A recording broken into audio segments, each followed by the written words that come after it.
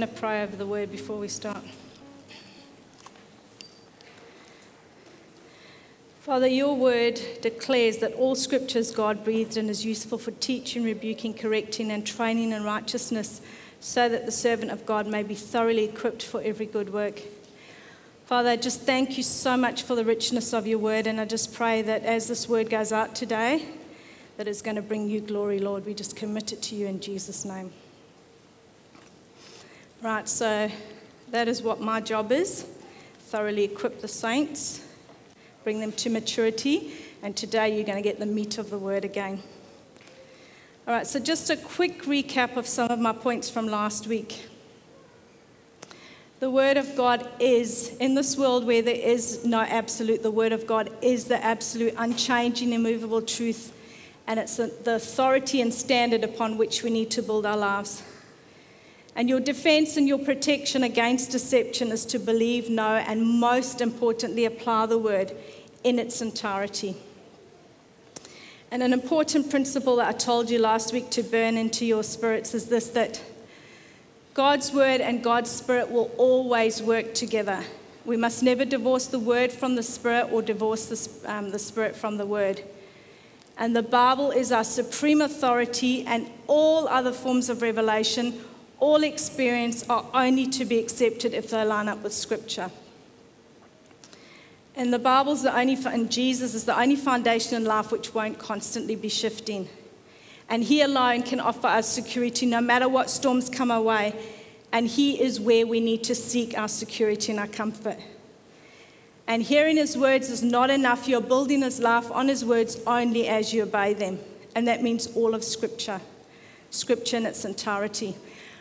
Right, today I'm going to talk to you about two things. Firstly, the Word of God as our weapon, and secondly, what applying it in our lives accomplishes. So the Word of God as our weapons, Ephesians 6 verses 10 to 20. Finally, be strong in the Lord and in His mighty power. Put on the full armor of God so that you can take your stand against the devil's schemes.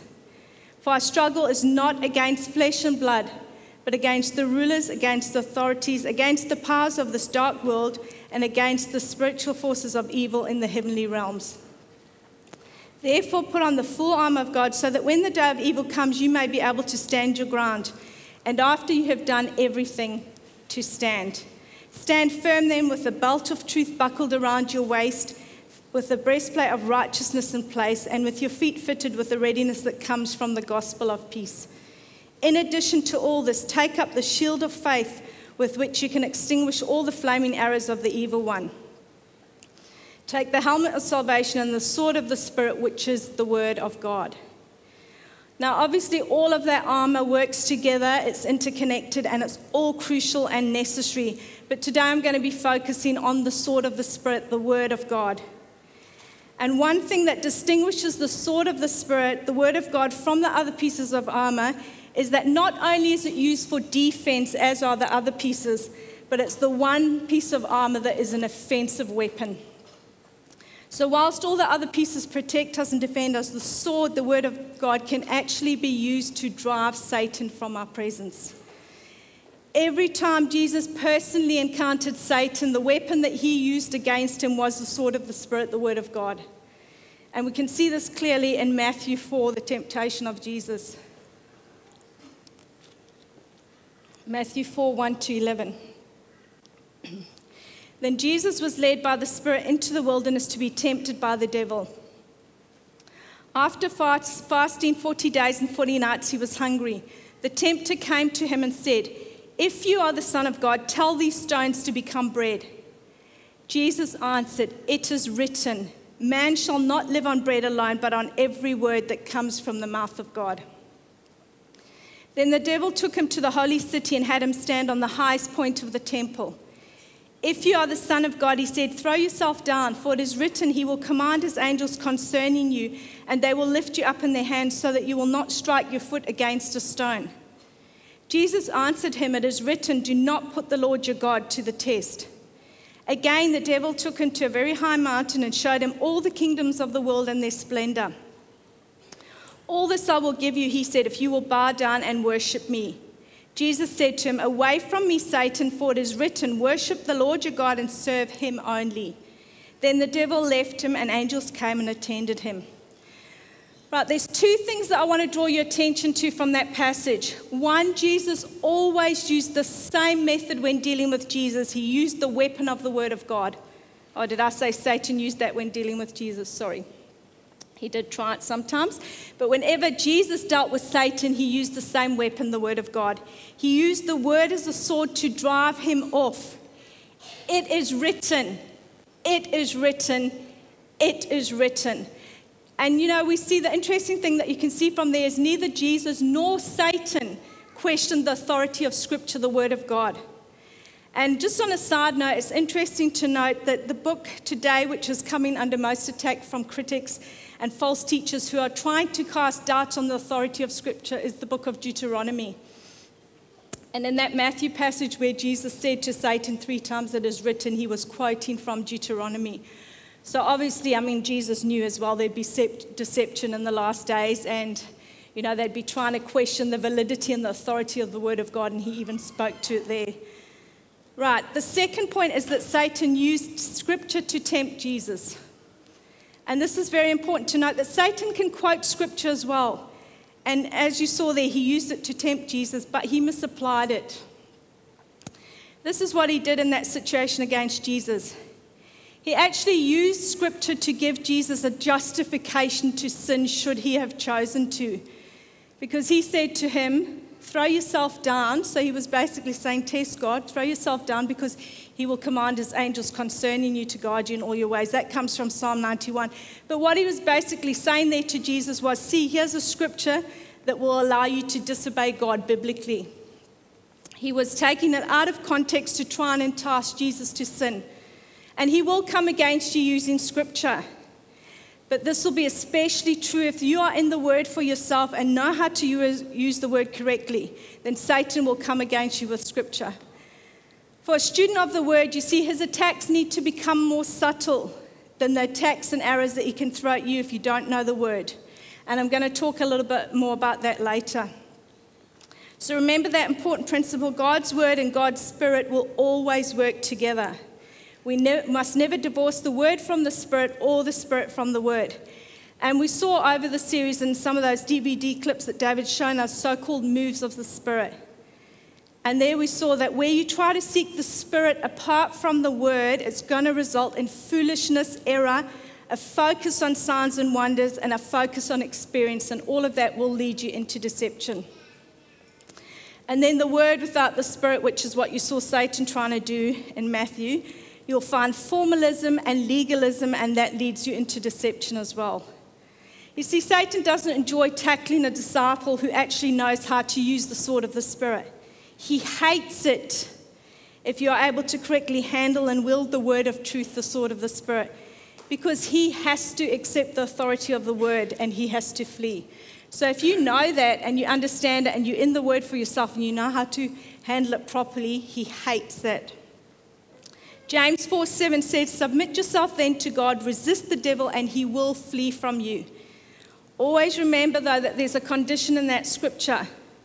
Resisting the devil must first be accompanied by submitting to God. A believer who's disobedient or unsubmissive to God will not see victory. Why will resistance cause the devil to flee?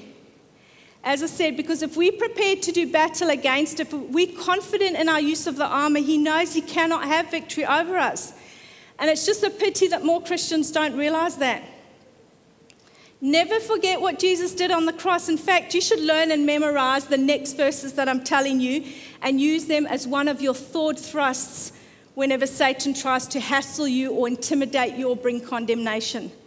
This is what Jesus did on the cross for us and what he did to Satan. Colossians 2:13-15. When you were dead in your sins and in the uncircumcision of your flesh, God made you alive with Christ. He forgave us all our sins, having cancelled the charge of our legal indebtedness, which stood against us and condemned us. He has taken it away, nailing it to the cross. And having disarmed the powers and authorities, he made a public spectacle of them, triumphing over them by the cross. So next time Satan comes and tries to draw you into fear, tries to bombard your mind with doubt, tries to condemn you through accusation, you need to pick up your sword and you need to remind him of that scripture that he's got no power, that he's been disarmed.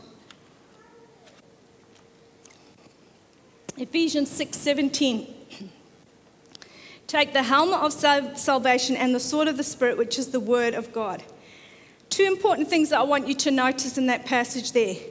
That although it is the sword of the Spirit, we need to do our part. We need to work in cooperation with the Holy Spirit in using this weapon. So what is our part? Ephesians 6:11, put on the full armor of God. Ephesians 6:17, take the helmet of salvation and the sword of the Spirit. So look at those two bolded words, put on and take. We are responsible for having this on us, okay? We've got to have the sword attached to our belt of truth. You've got to have a belt of truth as well first, buckled properly with your breastplate of righteousness, but you've got to have the sword of truth on you. That's our part, to hang the word on us, to study it and have it inside of us. And it's really important to realize the Holy Spirit's not picking it up and handing it to you in emergencies when you need it. You need to have it on you as part of your armor. And as you draw that sword in faith, the Holy Spirit will give you the power and wisdom to use it.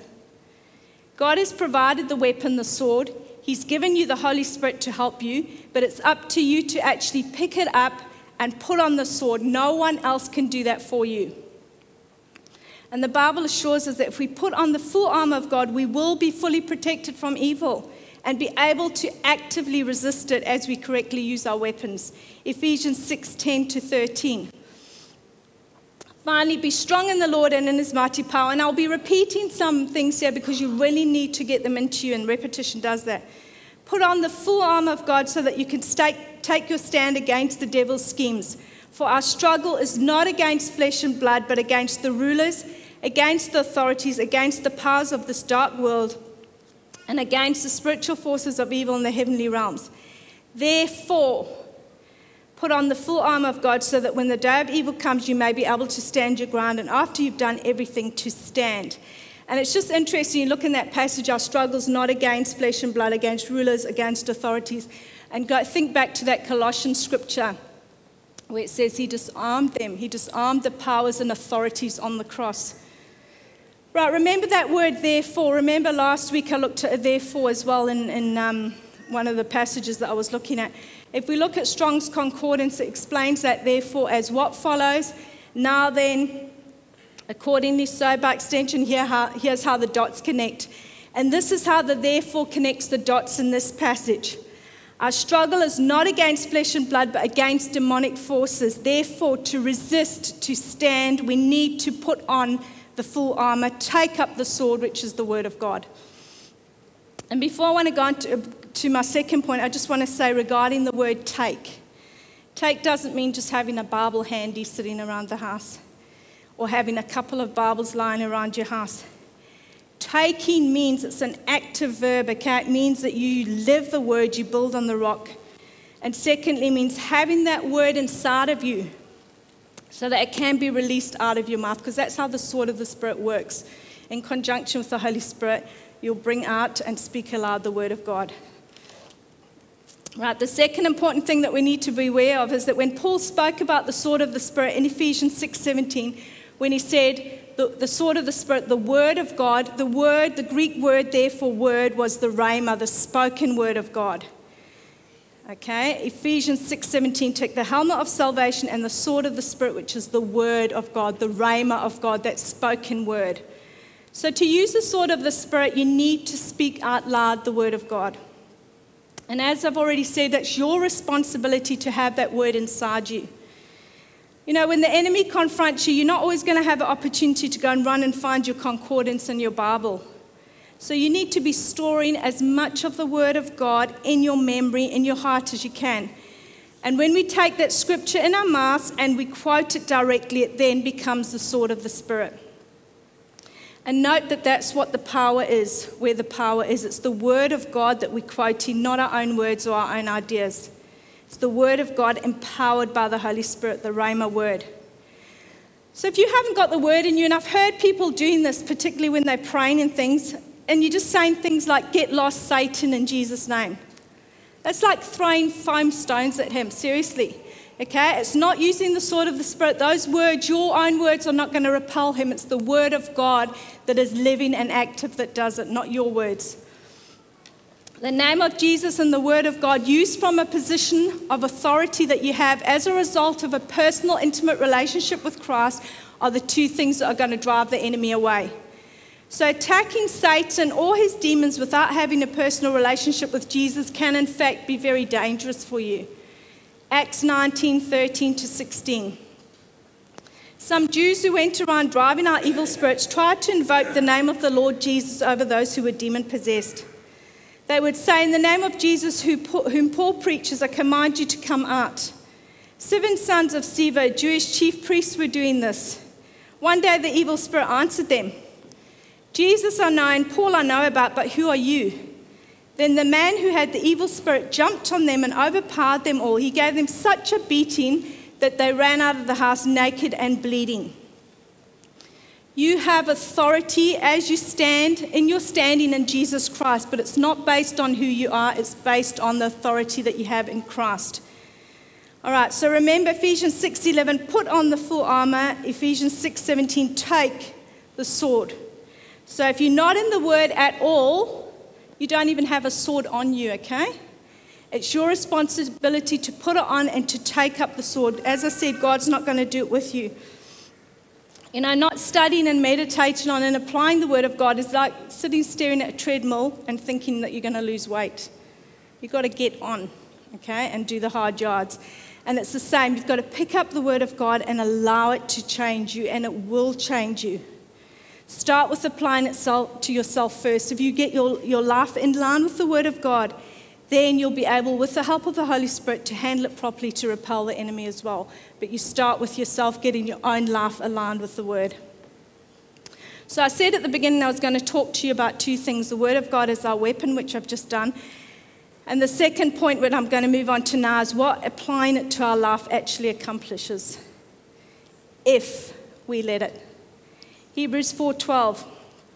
From the NIV, I've got two versions up there. For the word of God is alive and active, sharper than any double-edged sword. It penetrates even to dividing soul and spirit, joints and marrow. It judges the thoughts and attitudes of the heart. The same verse from the King James, I just liked some of the words there. For the word of God is quick and powerful and sharper than any two-edged sword, piercing even to the dividing asunder of soul and spirit and of joints and marrow, and is a discerner of the thoughts and intents of the heart. I'm going to look at 4 things from that passage, and it will be those basically the bolded words. First one, the word of God, the sword of the Spirit, is alive.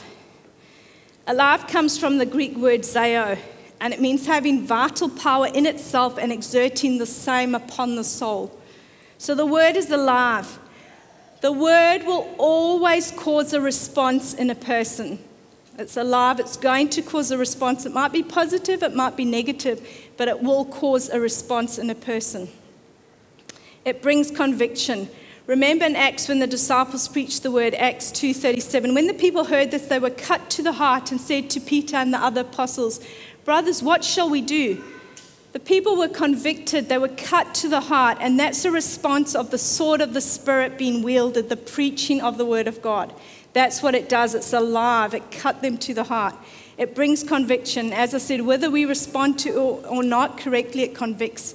Listen now to the response of the Pharisees, the response of religion to conviction. Acts 5:33. When they heard this, they were furious and wanted to put them to death. And there's some other passages where it talks about them being furious and gnashing their teeth. So the response of religion to conviction or to the word being applied to them is anger, rage, and murder. The word also brings us comfort and healing. Proverbs 4:20-22. My son, pay attention to what I say. Turn your ears to my words. Do not let them out of your sight. Keep them within your heart. For they are life to those who find them and health to one's whole body.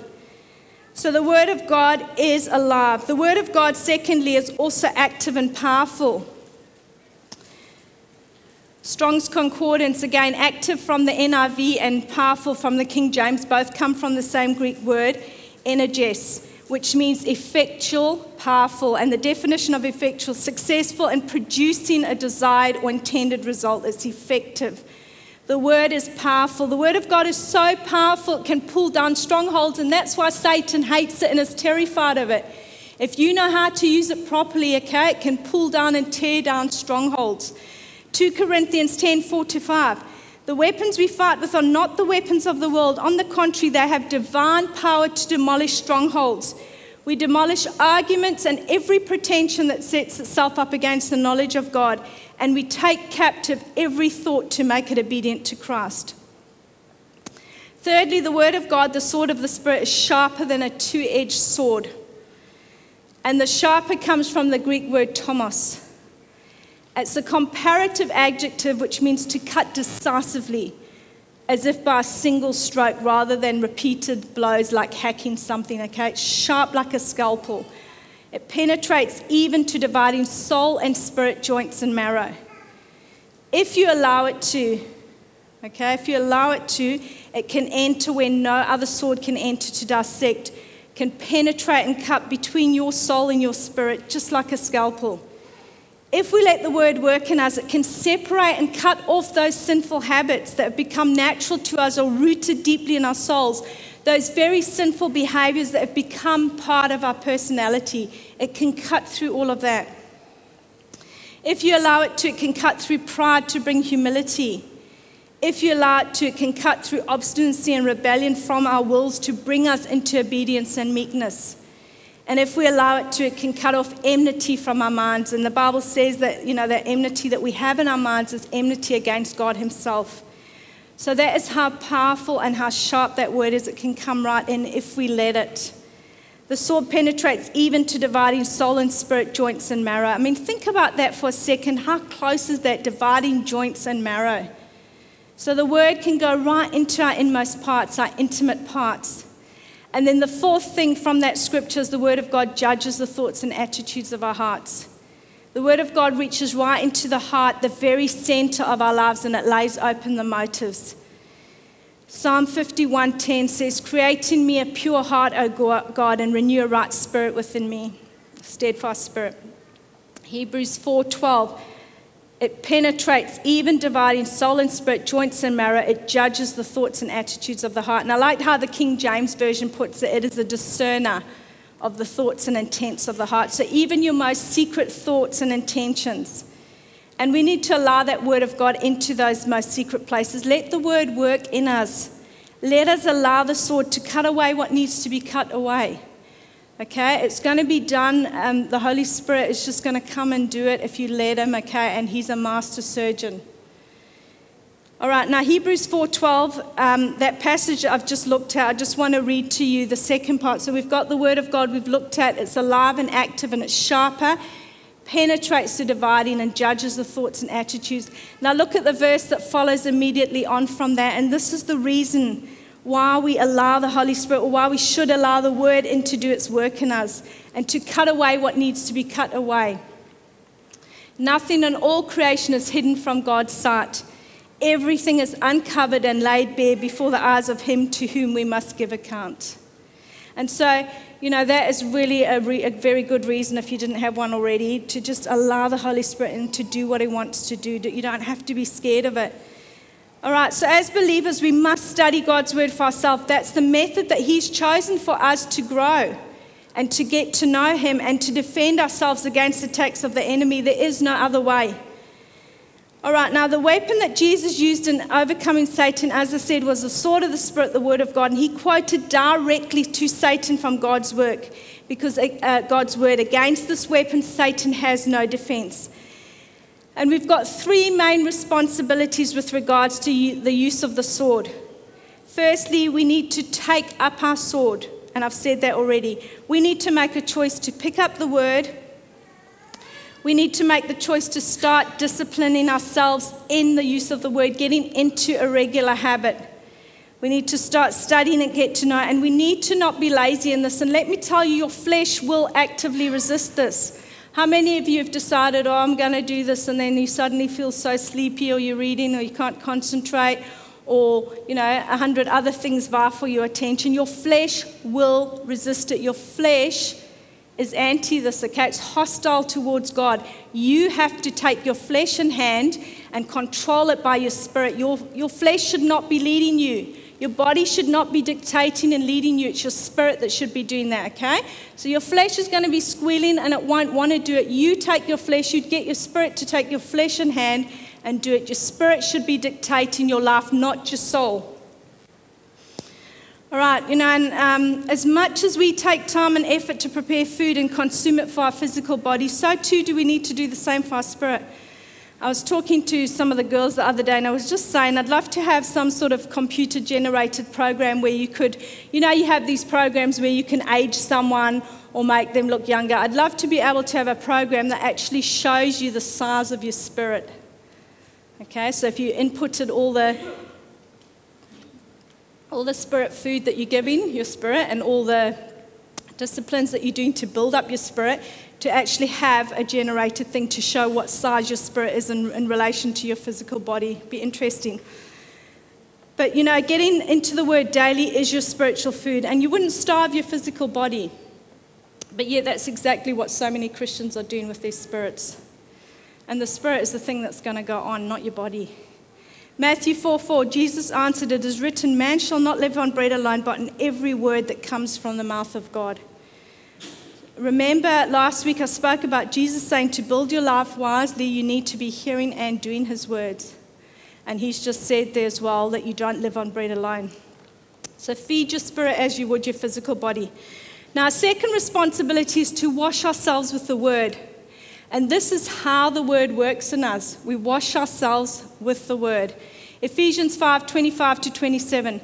Husbands, love your wife just as Christ loved the church and gave himself up for her to make her holy, cleansing her by the washing with water through the word, and to present her to himself as a radiant church without stain or wrinkle or any other blemish, but holy and blameless. That scripture shows us the work of the word in us. It cleanses us, cleansing her by the washing with the water through the word. The word cleanses us. John 17:17 says, sanctify them by the truth. Your word is truth. That word sanctify also means to purify, to cleanse. And how do you do that? By the truth. And what is the truth? Your word. Okay? So it's very clear. And I'm sure that you all know that the way you think and consequently the way you behave is as a result of the beliefs that you hold. Your thoughts and your attitudes, or your thoughts lead to your attitudes and your behavior, and that comes out of your worldview, out of your belief system. So we need to be washing our minds with the Word of God. What does this mean, this washing? It means cleaning, replacing any wrong beliefs with the truths that are found in God's Word. So how do we do this? How do we wash our minds? Washing your mind with the Word means you study and meditate on God's Word, and then in your belief system, you'll replace the lies with truth. And you can only do that if you get into the Word. If you don't know the Word, you might not even know that some of your beliefs are lies, number one. And secondly, you won't have anything to replace them with because you don't know the truth. All right, but if you do that, if you replace the lies in your thinking with truth, then that's eventually going to lead to different behavior. And it also ensures that you're going to keep your doctrines about Christ, about the Word, about the cross, and your behavior all biblical. Romans 12:2, do not conform to the pattern of this world, but be transformed by the renewing of your mind. Then you'll be able to test and approve what God's will is, his good, pleasing, and perfect will. It amazes me how many Christians would be, I don't really know what God's will is for my life. Well, get into the Word. Okay, Ephesians 4:22-24. You were taught with regard to your former way of life to put off your old self, which has been corrupted by its deceitful desires, to be made new in the attitude of your minds, and to put on the new self created to be like God in true righteousness and holiness. I'm just going to show you a little practical illustration of what washing your mind looks like. Now remember I said washing your mind means that you're actually taking the Word and you're literally using it to wash away the lies, replace them with the truth of the Word. All right? Now, one of the things I had when I was growing up, and I've probably said this to several people, is my dad would say, if not every single day, then at the very least every second day for 23 years that I lived at home, You have to look after yourself. You have to look after number one because no one else is going to look after you. So consequently, that built up a lie in my mind, okay? And the lie is this: I have to look after myself. I have to protect myself because no one else will, okay? So that is the lie that comes from that, and that transfers onto God as well. It transfers onto all your other relationships because you're not going to trust God. You might say you do and do the lip service, but when things really go wrong, you struggle to trust God and to trust other people and to even have close relationships with people. And you know what the problem with this is? Satan loves to energize this lie as well. Because every time someone does hurt you or betray you or something else goes wrong, you know what the little whisper you get? See, I was right. I knew that I shouldn't trust anyone. I knew that I have to look after myself. And that's what he energizes and whispers into you.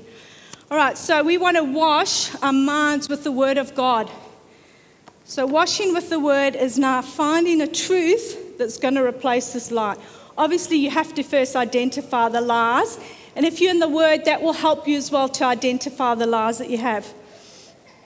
And so this is just a practical, just to help you, hopefully you'll remember it, just to see what it looks like to actually wash with the Word. Okay? Sometimes some of the lies have been there for a long time. We might have to scrub a bit harder, apply the Word of God, go over it every time a situation comes where it wants to trigger that lie. We have to take our thoughts captive and go back into quoting out loud the truth. All right, so what's a lie that we could replace with that? And this is just one scripture of many, many that are in the Word of God. So if we just put up that scripture, we'll see. Psalm 18:22. The Lord is my rock, my fortress and my deliverer. My God is my rock in whom I take refuge, my shield and the horn of my salvation, my stronghold. Horn there always speaks to strength. All right, so if you've got a lie, or as I had a lie there, that I have to look after myself, no one else will protect me, I have to look out for myself, that's just one of many scriptures. And that clearly shows you that the Lord will protect you, the Lord will look after you.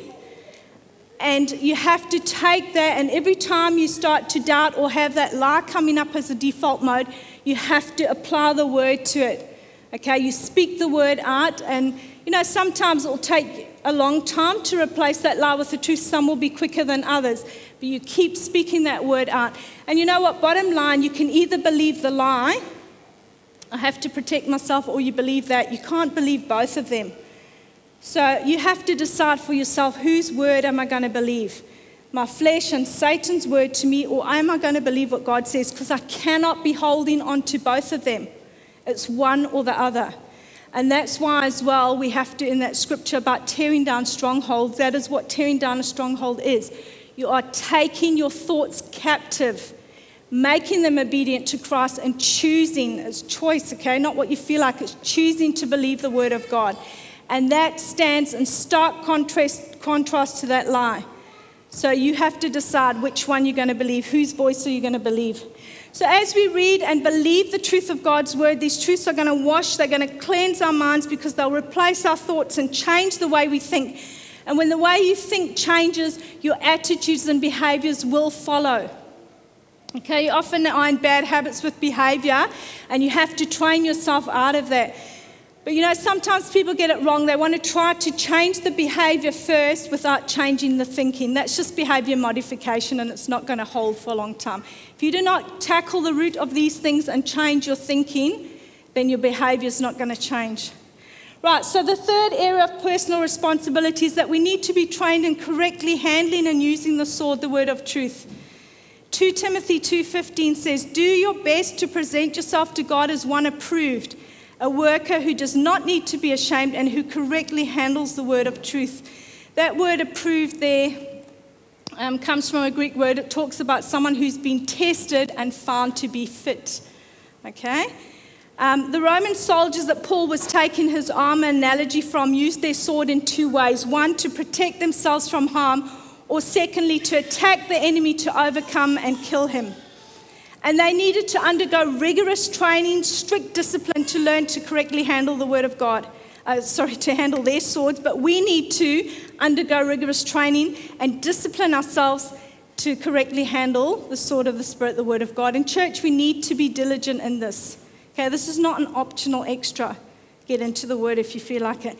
Satan knows that you can overcome him with correct use of the word.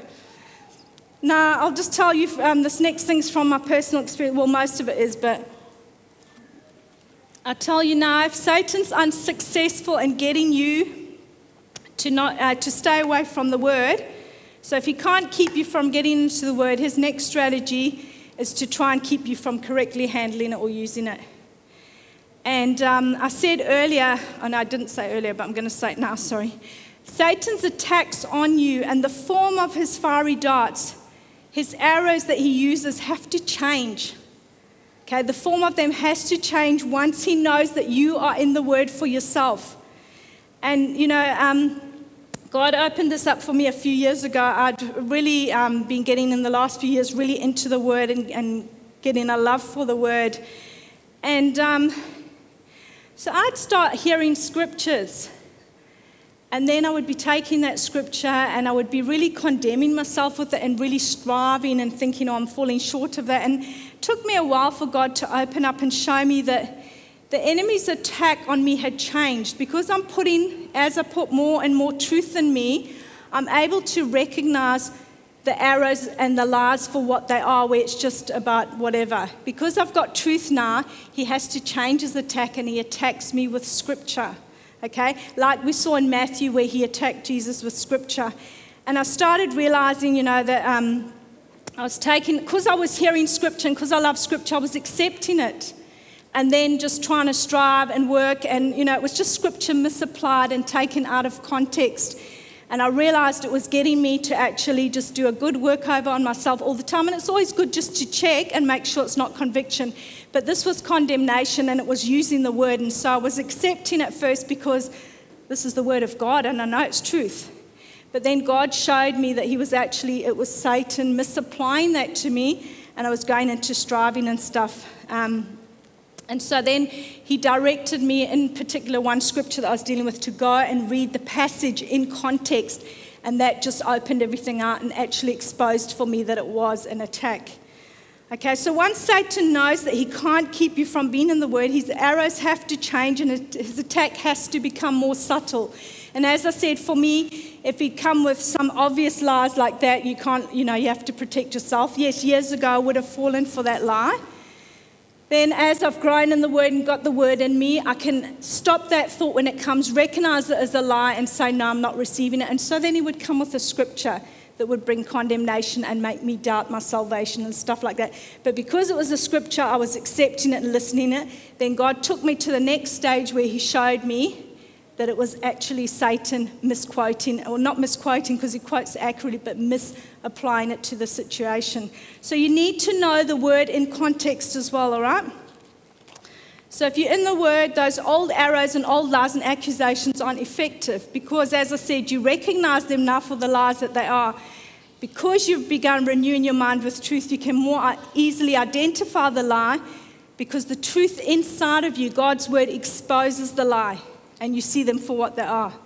So now, as I said, he has to make the attacks more subtle.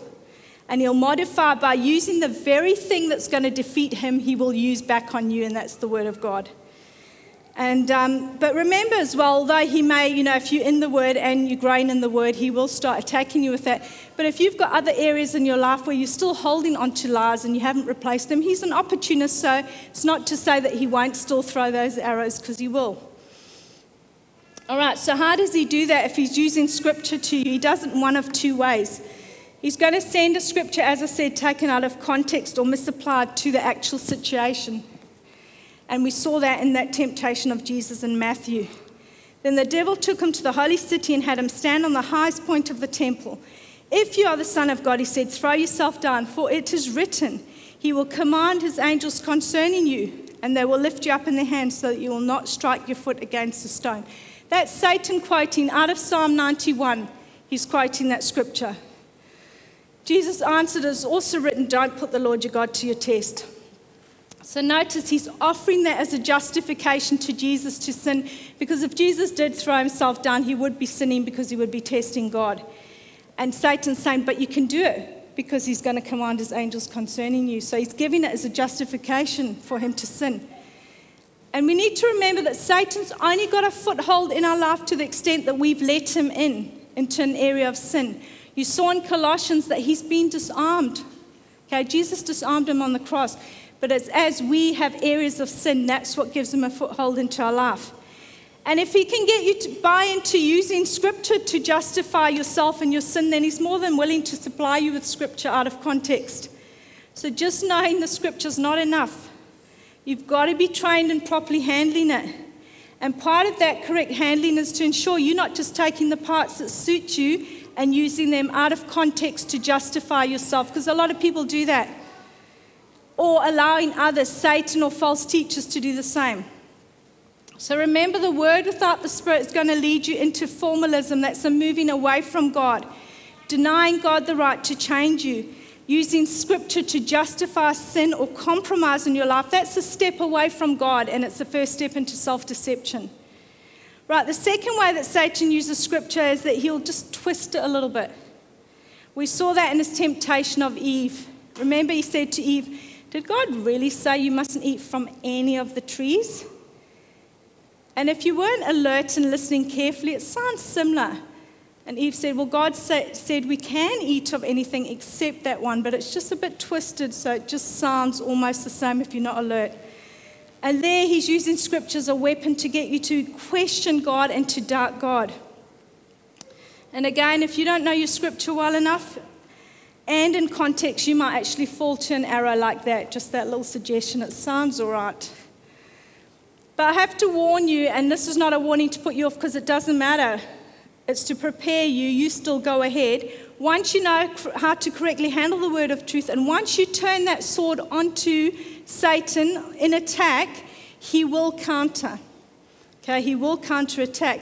And he does that by accusing you of being religious and legalistic, which is exactly what he's doing, but he will always accuse you of what he's doing. Because he hates you using the Scripture on him, he's got to attack by accusing you of that. Or he'll accuse you of being super spiritual. Okay? He hates it if you're able to correctly handle and wield the word of truth, the sword of the Spirit. Because as I said, he himself has to accept its authority and he has to flee. And he hates it because the word is going to bring you into freedom. 2 Corinthians 10:4-5, the weapons we fight with are not the weapons of the world. On the contrary, they have divine power to demolish strongholds. We demolish arguments and every pretension that sets itself up against the knowledge of God. And we take captive every thought to make it obedient to Christ. He hates that. He has to flee.